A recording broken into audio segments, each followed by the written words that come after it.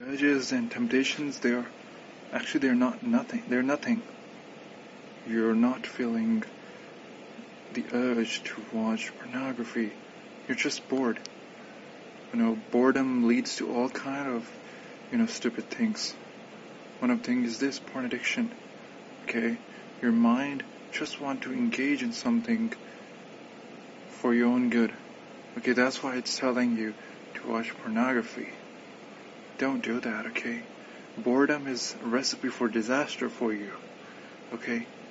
Find some other thing to do in life, okay? Always be busy and stuff, okay? Try cooking. Cooking is one of the best alternatives and the best habit that you can adopt. The natural high that you receive after you cook a recipe and that confidence boost you get is just amazing if you really look at it. You're just bored. You just don't want to do anything. The basic thing is that you want to do something that does not require any, physically challenging stuff. Okay, you want to just sit in your bed and relapse. Is that what you want to do in life?